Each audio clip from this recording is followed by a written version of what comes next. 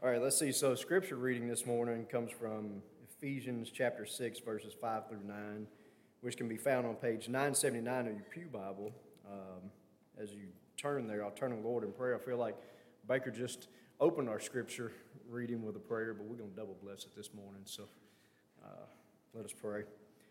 Lord, I just pray that as we do open this book, this true, inerrant, infallible, authoritative word that you've given us, Lord, that you would open our hearts, open our minds to truly hear it, to have it resonate throughout our whole being, Lord.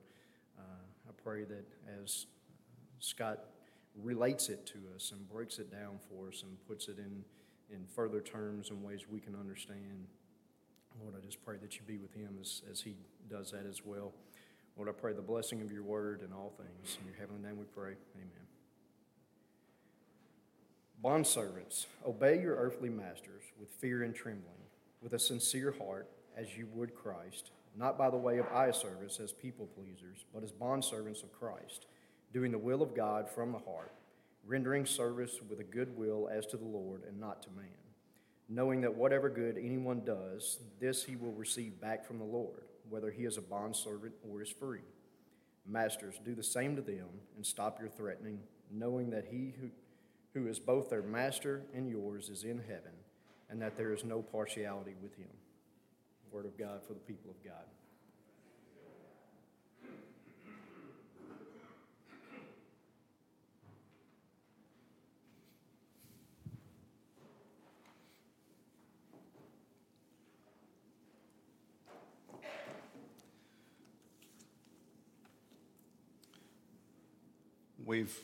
We're working through part of Ephesians where he's showing how the gospel transforms our relationships, and particularly he's looking through the different relationships within a household.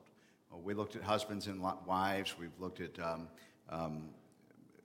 parents and children, and now we move on to what would be slaves or bondservants, servants within the house. And they were considered part of the household. Before we move on, we need to get some things straight in wording. The translators of the ESV have used the term bondservant, and I think wisely so, because though this was slavery in the ancient world, there was differences with what we have come to think of as slavery. The developments of that horrific institution that happened in 18th, 19th century America. And so they used the bondservant to kind of help us understand that this relationship was a little bit different. And, you know, it's very often that we see this, and very often that Christians kind of raise the accusation of, how can you believe in an inerrant and infallible scripture if it justifies and okays as horrible of a sin as slavery? And so I want to just deal with that a little bit before we kind of apply this to our current life and see how it relates to us.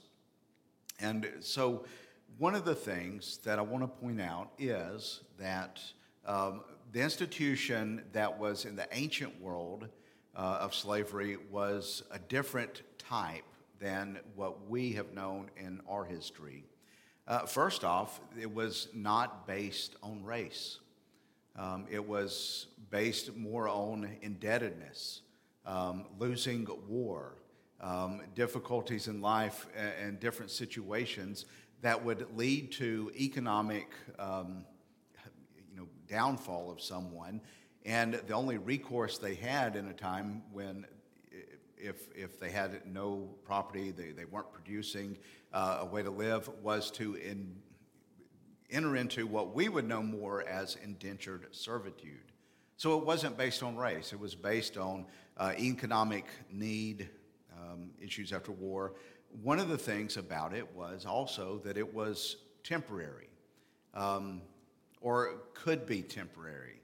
In other words, someone could buy their way out and redeem themselves. And so the institution was more like what we have with indentured servants. I can remember part of my education was paid for by a promise to do certain work for a denomination. My brother had education paid for as an electrician with promise to do work.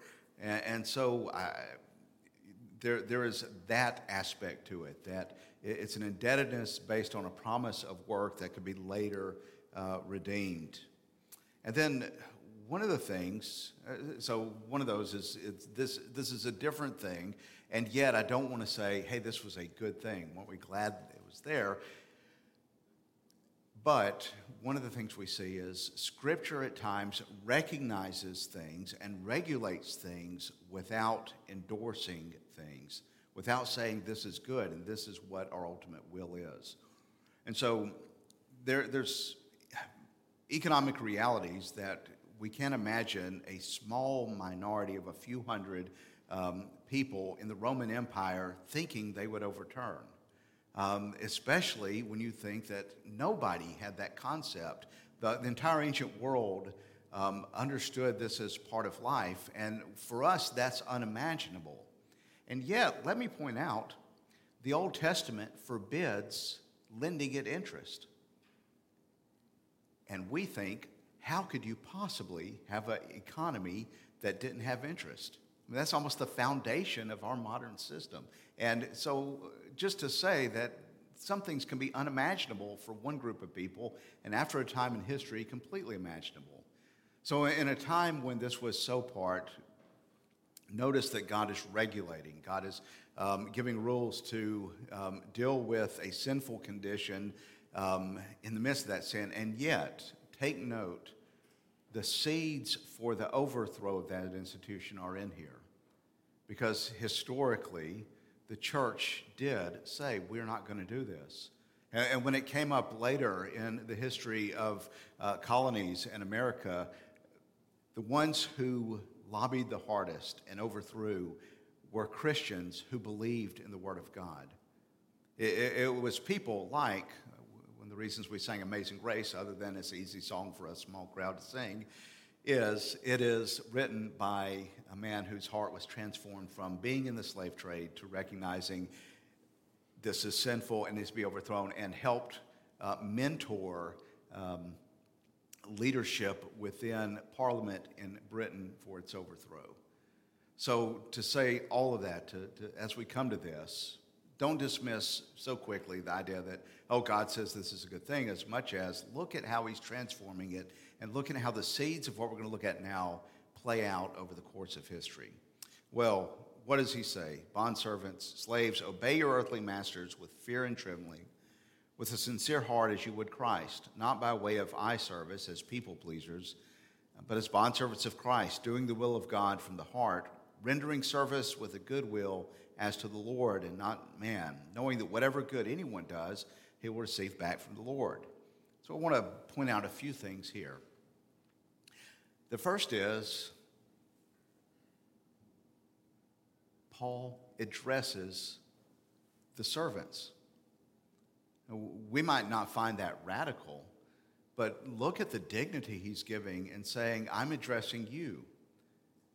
The inference there is then that is part of the church. And in fact, it's probably the majority or a large portion of any church he's addressing is people in this condition. And so he's addressing them and saying, I'm giving you God's word. You are equally dignified in the eyes of God, and you are equally redeemed and a Christian and are hearing God's word. And you're not just here to do whatever someone tells you. You have your own conscience. You have your own will. And you are to follow God and live as a disciple in whatever condition God's providence has brought you. And so just to address and recognize is to say they're part of the community. And so any kind of sense of social hierarchy within the church or kind of social level to be part of this is thrown out completely, because, I mean, think about it. If we're kind of taking a high and mighty stance against some of the positions in Scripture, recognize this is one of the very few pieces of literature from the ancient world that was addressed to a community made up of slaves. This is one of the few pieces of literature that would have included the views of ordinary tradesmen and craftsmen and those who would not normally be writing literature that's kept on. Most of the ancient literature we have is from the higher-ups. This is literature from those who are doing work, and usually a story isn't told. But anyway, he's addressing them. They're part of the community, and they're as much a part of the community as anyone. And so we have to recognize that our church, our community, who we are as a covenant body is to be made up of all peoples, regardless of where we find ourselves providentially, socially. The second is they are called to an obedience to God in their obedience to their supervisor, their masters. So kind of translating this into our current lifestyle, those who would supervise us, those we would work for, those we would have authority over us in our work, we recognize that we are to obey them, and we obey them, serving them, not as though we're just trying to do our work, get the paycheck, do what we're asked to do, and move on. Don't do the job and then talk about the person behind their back. There's almost this, there's almost forbidding brown-nosing. We're not just trying to look good in front of somebody else. I think that might be a translation of man-pleaser. I mean, we're not just trying to kind of look good and get approval. We're trying to do something and realizing when somebody asks us to do something, when somebody gives us a direction, and we're so weak on authority that we hesitate to recognize that we do obey those over us. We do recognize authority. And so when we do our work, all of the work that we do, regardless of where we are and what our job is, any work that we do, we recognize is ultimately done to God and for God. And whatever that work is, we recognize that we have an attitude of obedience. We want to do everything that we do with excellence.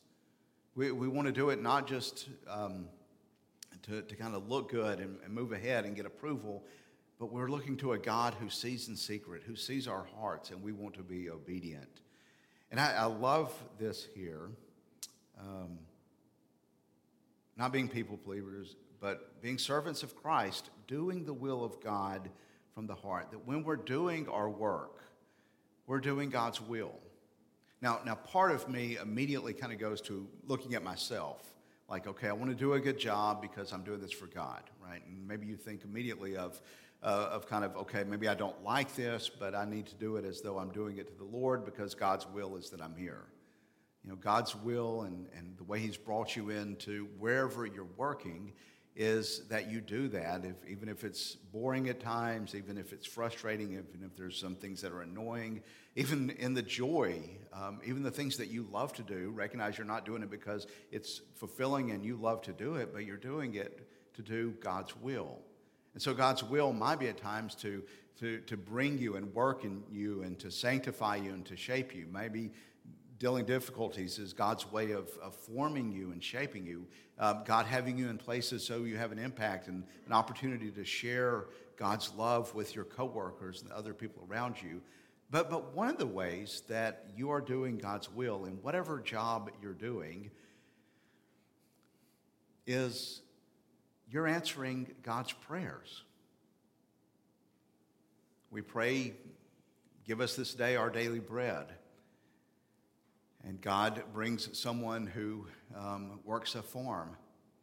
God brings someone who can take that product to the market. God works in a way to have someone selling that. And so the person at the drive-thru at Jack's is an answer to, give me this day our daily bread. And so when someone prays for, safety on the road, keeping someone safe, your lights on trucks are helping to provide that.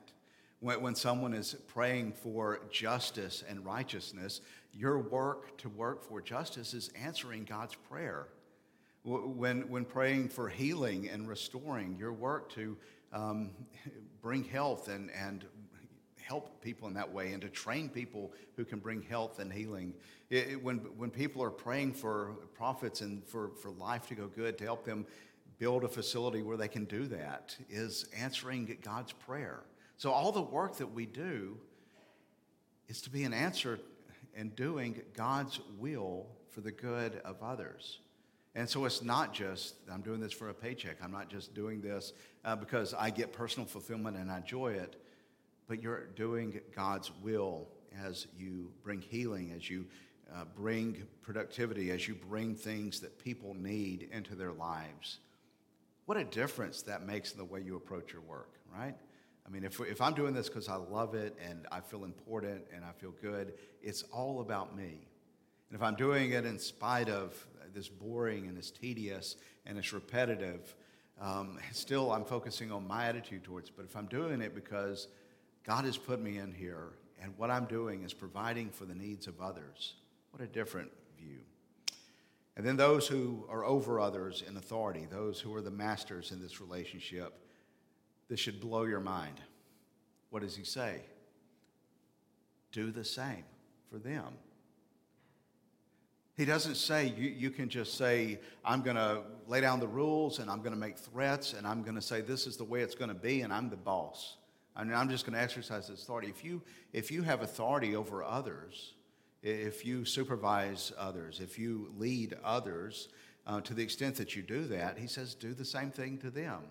In other words, you work with them and you lovingly give leadership and guidance and direction in a way that remembers that you're not just trying to look good in front of others. You're not just trying to build yourself up, that you're serving God's will, that you're being obedient to Christ in the way you work with somebody, and that you are doing things in a way that recognizes God's authority over you.